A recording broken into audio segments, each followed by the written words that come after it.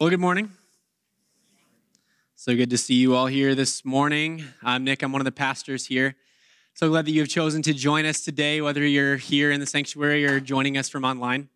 And I just have a question for you today as we kick things off. No, my question isn't who's going to win the Super Bowl tonight. No, my question is not who remembered that Valentine's Day is tomorrow. It's tomorrow. My question for you today is this. How many of you like telling stories? Anybody like telling stories out there? All right, we got some hands. Okay, all right. Now I have a slightly different question. How many of you are actually good at telling stories? Fewer hands. And I see some nudges too. So the truth is that some of us are good at telling stories. Some of us are not as good at telling stories. And some of us who thought we were good at telling stories aren't as good as we thought we were.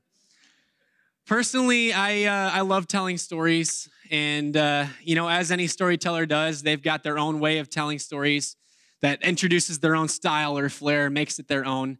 I love telling stories from my experiences growing up and time with family and friends and my time in college and just about anything else. The students, I know you guys have heard a lot of my stories over the years if you've been around me, and probably, one thing that I've noticed about my stories is I can maybe have a tendency to drag them out a little bit or, take a little bit too long to get to the chase. Really, I'm just trying to give you the whole picture and give you all the details so it enhances the story, helps you feel like you're a part of it. Well, perhaps probably my biggest flaw when it comes to storytelling is that I don't always remember if I've told a particular story, and if I have, who I've told it to. So my wife, Elsie, bless her heart, has heard many of my stories multiple times. And not because I'm telling it to somebody else and she just happens to be a bystander, but because I'm trying to excitedly tell her this story for the third time or the fourth time or the 10th time, thinking she's never heard it before. And she, just patiently listens and waits. And then when I'm all done, tells me that she's already heard it before. And some of you maybe can relate to that. That's always a fun experience. Well, whether you consider yourself a good storyteller or not, my hope for today is to help all of us become better storytellers. And let me just say this. You might say, yeah, I didn't raise my hand at all today. I am not a good storyteller. I'm not artistic. I'm not creative, whatever it is. Guess what? That's okay, because I'm not either. We're in this together. And so my hope for us as we walk through our time together this morning is to help us all become better storytellers. So with that being said, I do want to start off this morning by telling a story. I want to tell you a story about a little boy who grew up in a small town. As long as he could remember, his parents took him to church. He went to a Christian school for a long time. And as an elementary age student, he chose to ask Jesus into his heart and begin a relationship with him. Now, he grew up going to Sunday school and vacation Bible school. He was that annoyingly smart kid who knew all the answers. He got involved with youth group as he got older and served all around the church, got involved wherever he could. Later on, as he got a little bit older, he transitioned from a Christian school to being in a public school. And because of that spiritual foundation that he had, he was able to stand firm in that new environment, but it was not without its trials and temptations. Now, looking back on that time, probably one of his biggest regrets was that he utterly failed to be bold in speaking about his faith to his peers. Looking back, he wished he would have done more, and, sure, people knew that he was a Christian, but he could have said more, he could have done more to speak out about his faith. He was full of a great deal of selfishness and pride, things that weren't really called out in him until he got to college, and he found himself at a large university where he somehow was able to be surrounded with a solid community of really good, godly people who were pursuing a relationship with God like he was. And with that good community came good accountability, came good opportunity for maturation. And he was able to surrender some of that selfishness, some of that pride, to give up his own plans for his life and trust what God had in store for him, to grow in humility, at least maybe a little bit.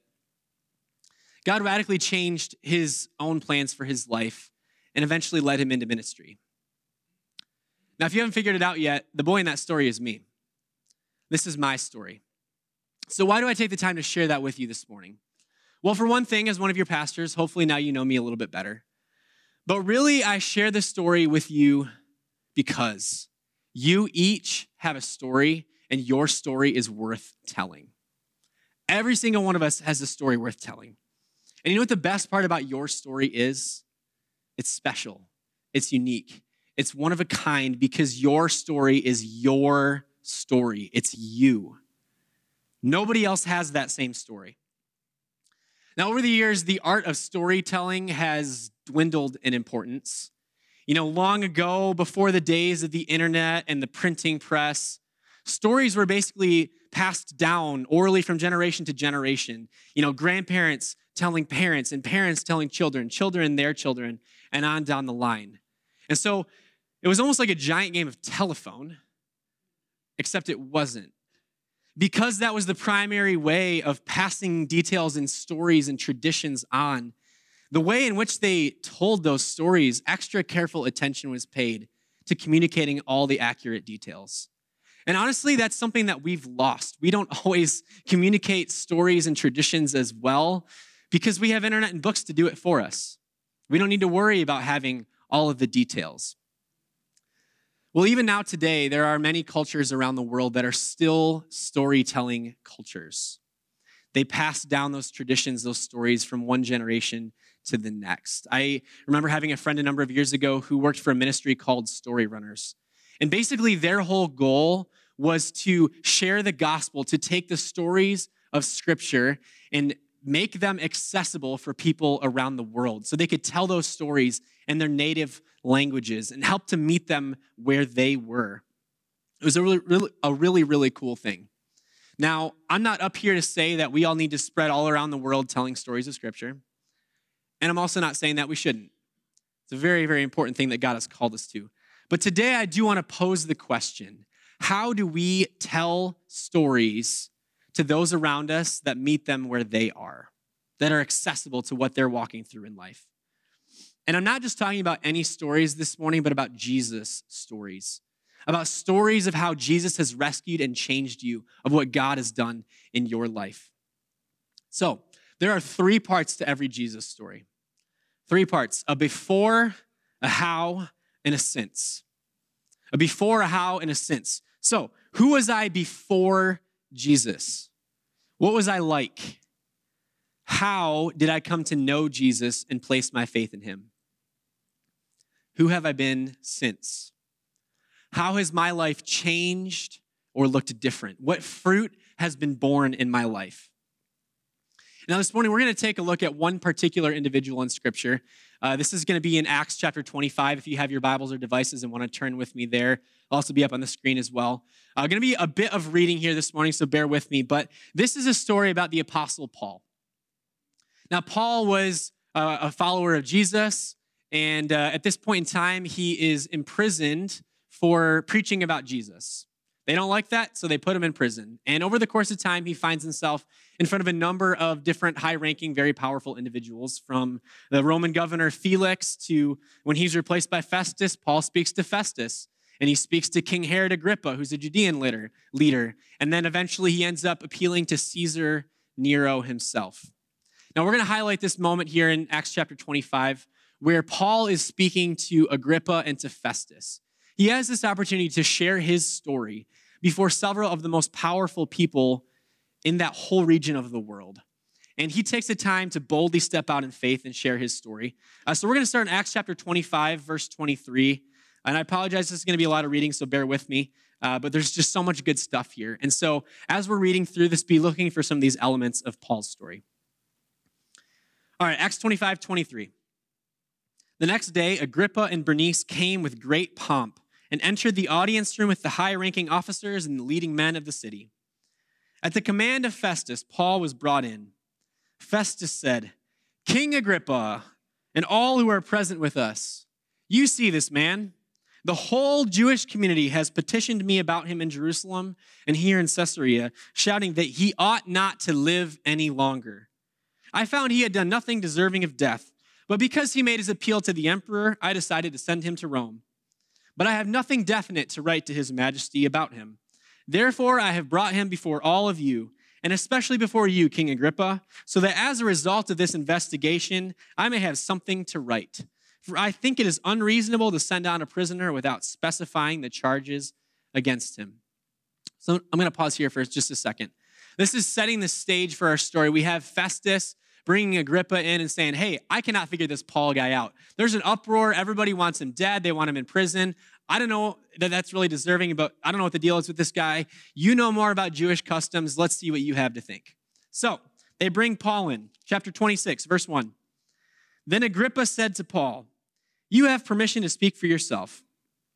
So Paul motioned with his hand and began his defense. King Agrippa, I consider myself fortunate to stand before you today as I make my defense against the accusations of the Jews. And especially so because you are well acquainted with all the Jewish customs and controversies.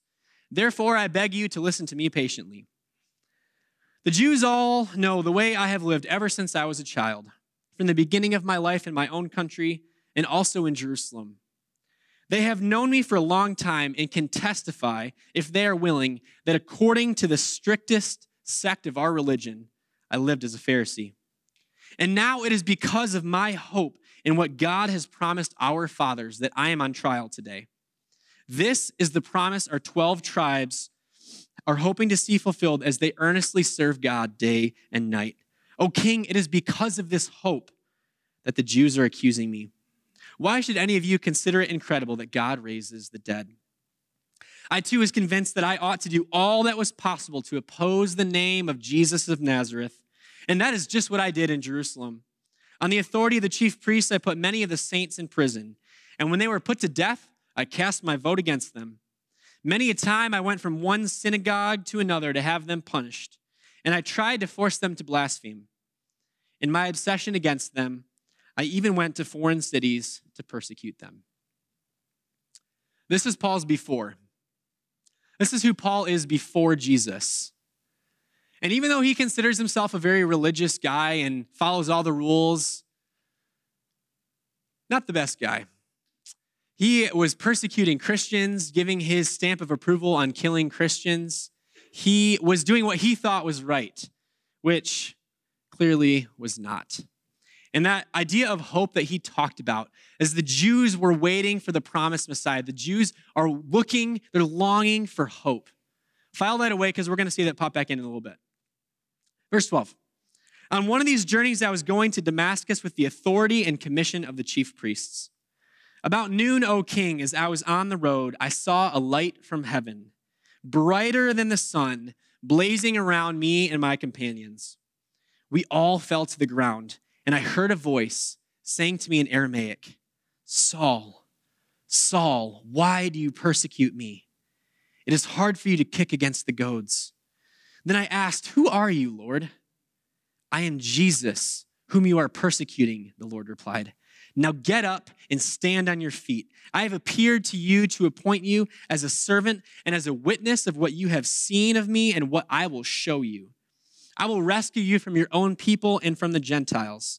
I am sending you to them to open their eyes, to turn them from darkness to light, and to turn them from the power of Satan to God, so that they may receive forgiveness of sins and a place among those who are sanctified by faith in me. This is Paul's how he comes to know Jesus. Now, if you want to read more about this week, I encourage you to flip back a few pages and check out Acts chapter 9. That tells the whole story, all the details of Paul's conversion experience. I'm guessing most of us probably haven't been walking on a desert road and having a bright light shining down and being blinded and having Jesus speak to us from heaven. Anybody, maybe? Probably not.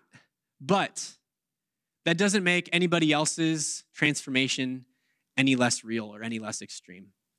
This is an amazing experience that Paul has of how he comes to know Jesus. Verse 19. So then, King Agrippa, I was not disobedient to the vision from heaven, first to those in Damascus, then to those in Jerusalem and in all Judea and to the Gentiles also. I preached that they should repent and turn to God and prove their repentance by their deeds.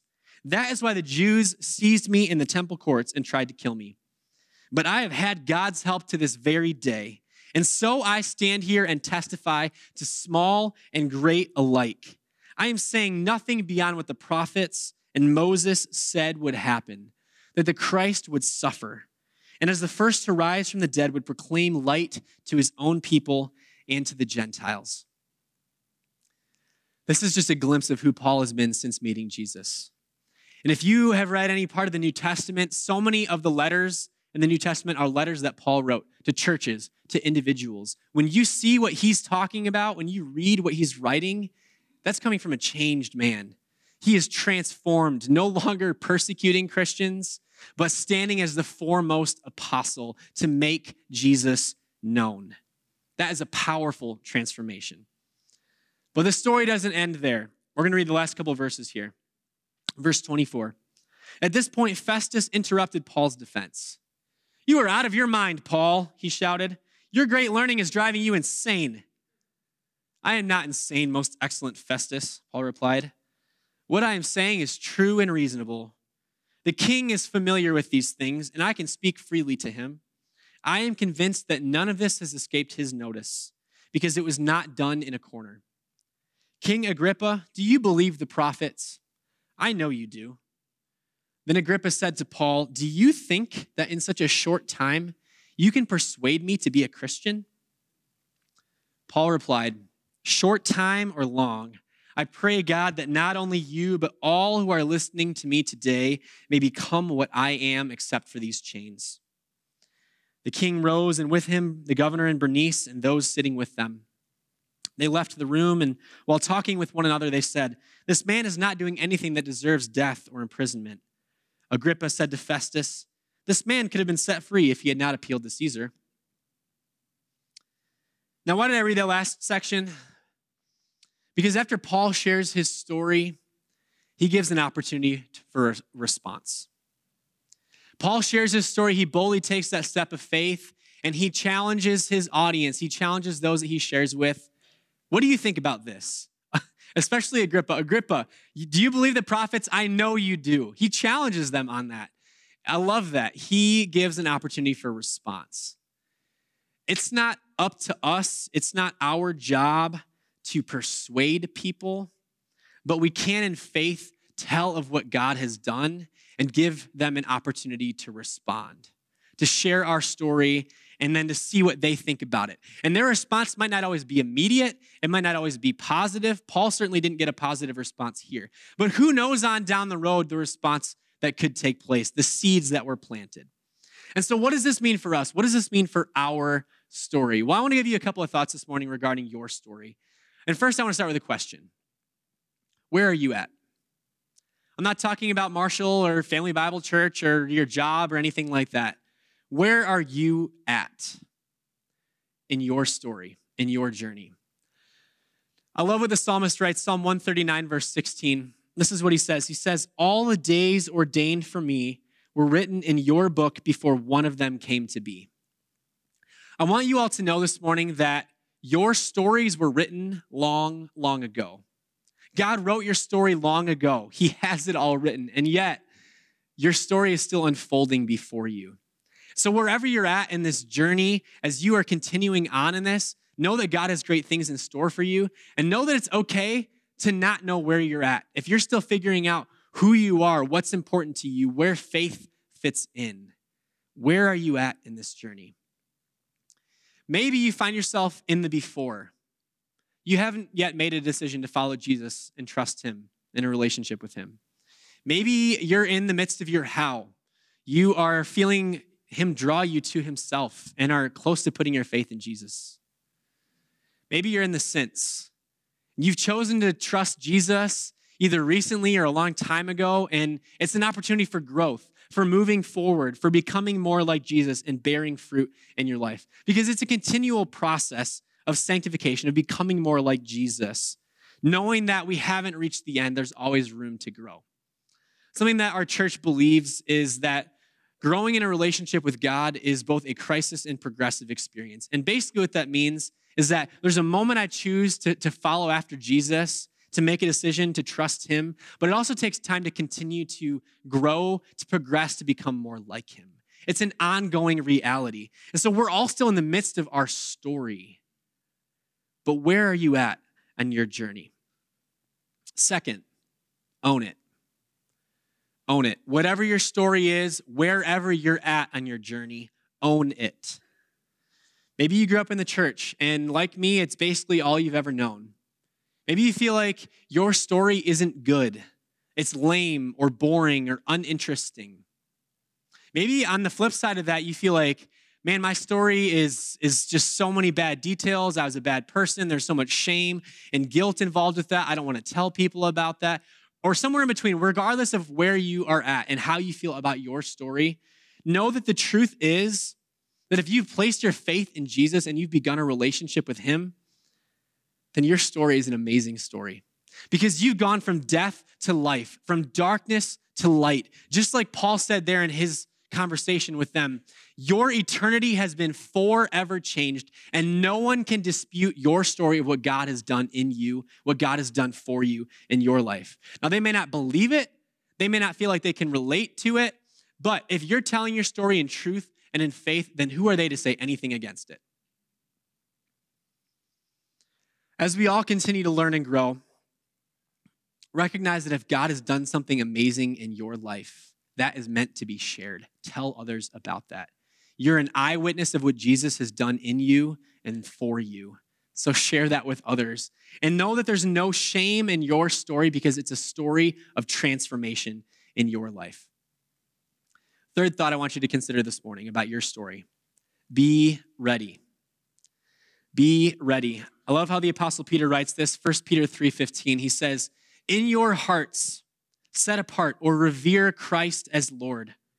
Always be prepared to give an answer to everyone who asks you, to give the reason for the hope that you have. But do this with gentleness and respect. Now, we live in a world that is lacking hope. That hopelessness has only spread in the past few years. And I pointed this out earlier in Paul's story. I love how he highlights that idea of hope. That Jesus, the promised Messiah, was supposed to bring hope. He did bring hope. The Jews were still looking. They were still waiting for that. Jesus has brought us hope. So if you have hope in your life, why? Why do you have hope? If somebody were to ask you today what reason you have for that, are you ready to give them an answer? What would you tell them? Now, to some people, this means having your elevator pitch ready in case you have the opportunity to make your case to someone. And while there may be some truth or wisdom in that and being prepared, it's so much more because this isn't about trying to convince someone that you're the right person for a job.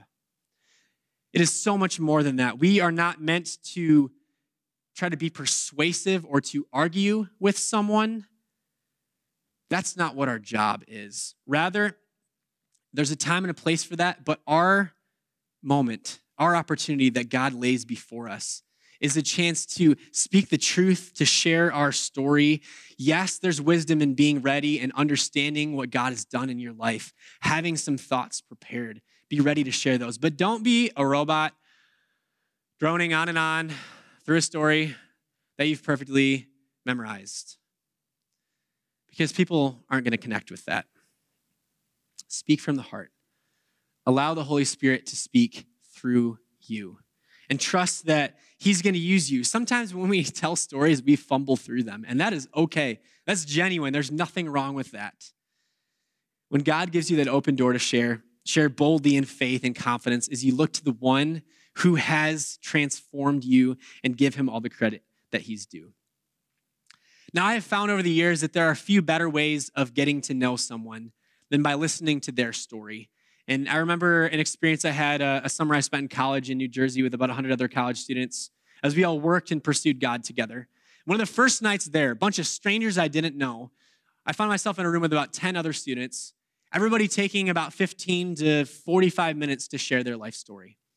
And these are people I didn't know before, and yet in those couple of hours of time spent together, it was amazing how we got to know each other on such a deeper level really, really quick.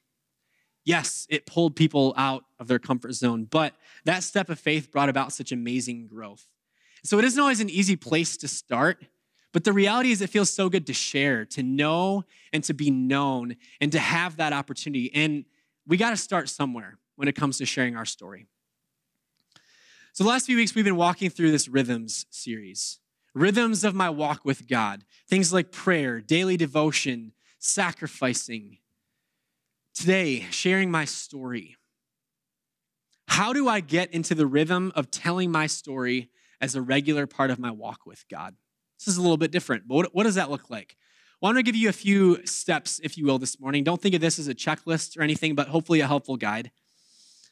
And here's where it starts. Number one, pray.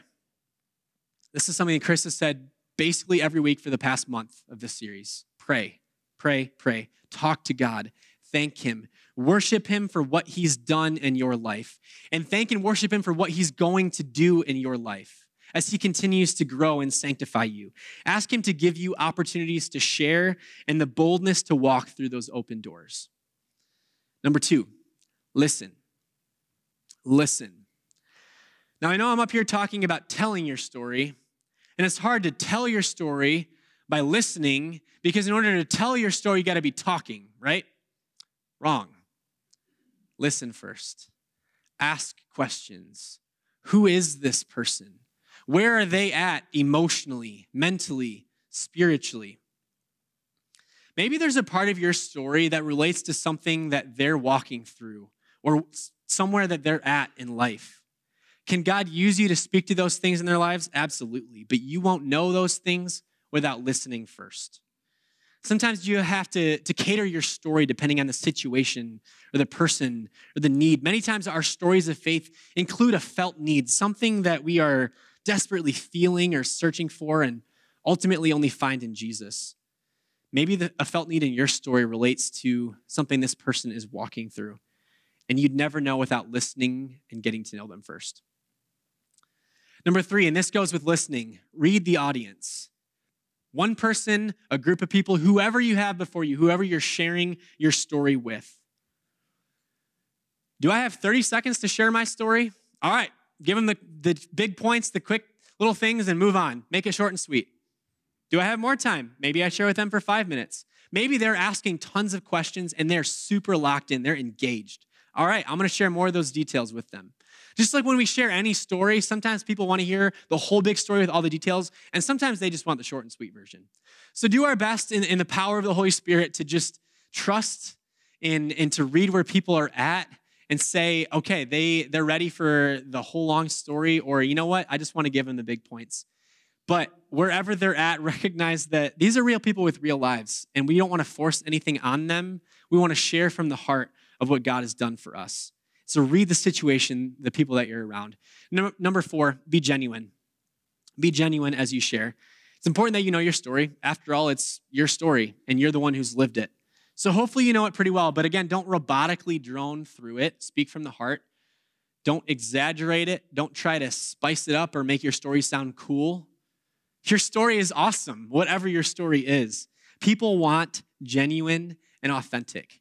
Because if you can't be that as you share with them, why would they want anything to do with the Jesus that you talk about? They wouldn't.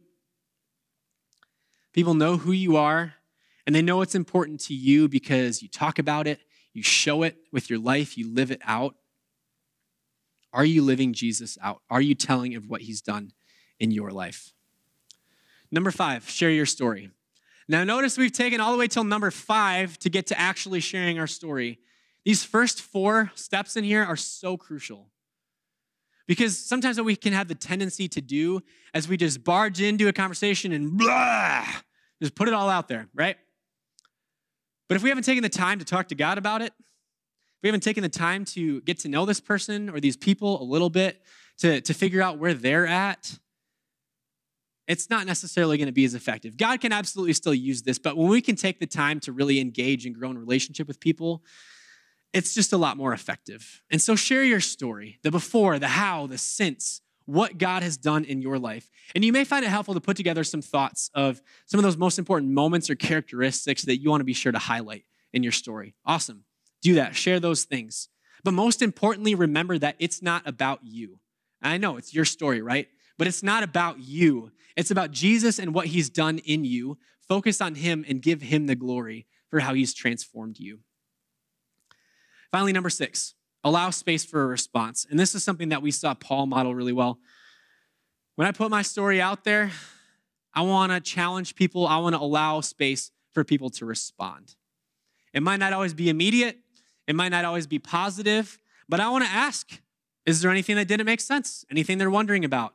Maybe you give them an opportunity to share their life story if they haven't already. What do they think about all this? What do they think about this Jesus guy? Do they believe what's happened in your life? Are they seeing the fruit of that transformation? Something to think about, something to challenge them with. And now it takes time, it takes practice to develop this rhythm as we try again and again and again to share our story. It can be pretty scary, pretty intimidating. I know I was talking to somebody this morning after first service who was feeling that way. It's a scary thing. Maybe it's a good first step to just share your story with other followers of Jesus. They're coming from a similar place. They understand maybe what you're going through. And I know if you're in a rooted group, this is something that your groups have been doing over the course of the weeks, is sharing your story.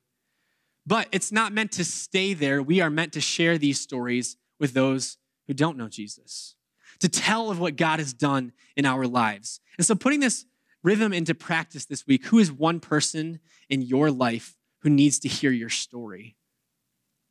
What's standing in the way of you taking that step of faith?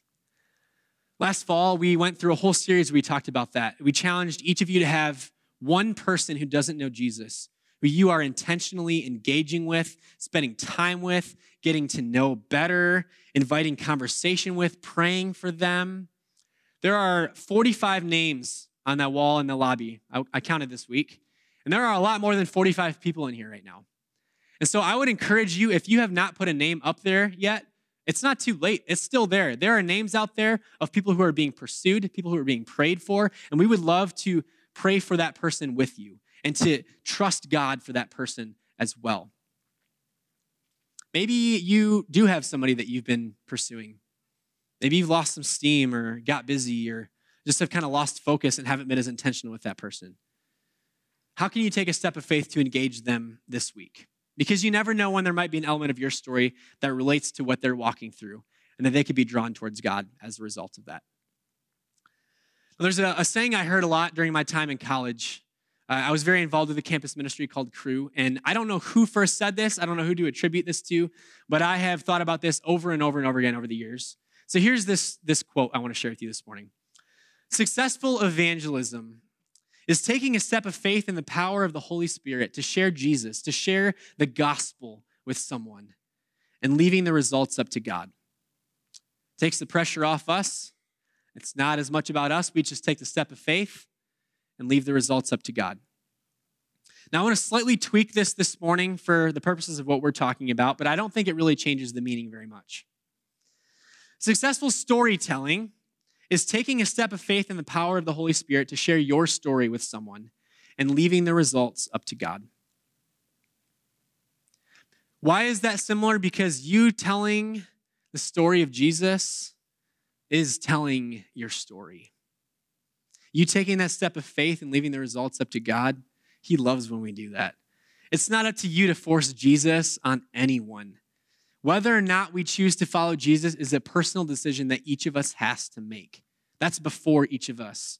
But we can take that step of faith to give people the opportunity to come to know Him. And so the pressure's off. All I got to do is share by faith, take that step of faith, and I leave the results up to God. And whatever God does with that, God gets the glory for that. It's awesome.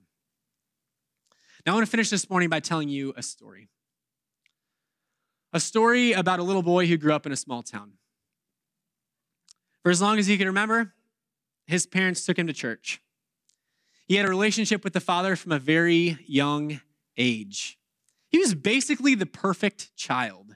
And he also was that annoyingly smart kid that knew all the answers. And yet he wasn't prideful about it. In his humility, he sought to care for others and teach them.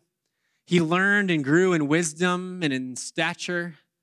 He grew in his favor with God and with other people. As he got older, he realized that he really enjoyed teaching, and he became a teacher.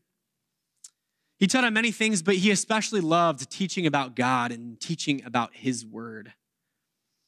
But the thing is, he didn't just talk about it. He lived it out. He walked the walk. He set good, godly examples as a really godly man for the people around him of what it looks like to grow in a personal relationship with God. He did so many amazing things as he taught and cared, and his love and care for people were so great that eventually it led him to his death. You see, his willingness to sacrifice for others, to lay himself down so that they might succeed, it actually got him to a point where he was falsely accused of something that he didn't do. And yet, he just sat there and took it. He was led like a lamb to the slaughter, and yet was silent. He died the most gruesome of deaths, but did nothing to deserve it. But the most miraculous thing happened. Somehow, some way, he resurrected from the grave. He conquered sin and death. This is, of course, the story of Jesus. Now, you may have heard a couple of similarities between that story and the one I told earlier.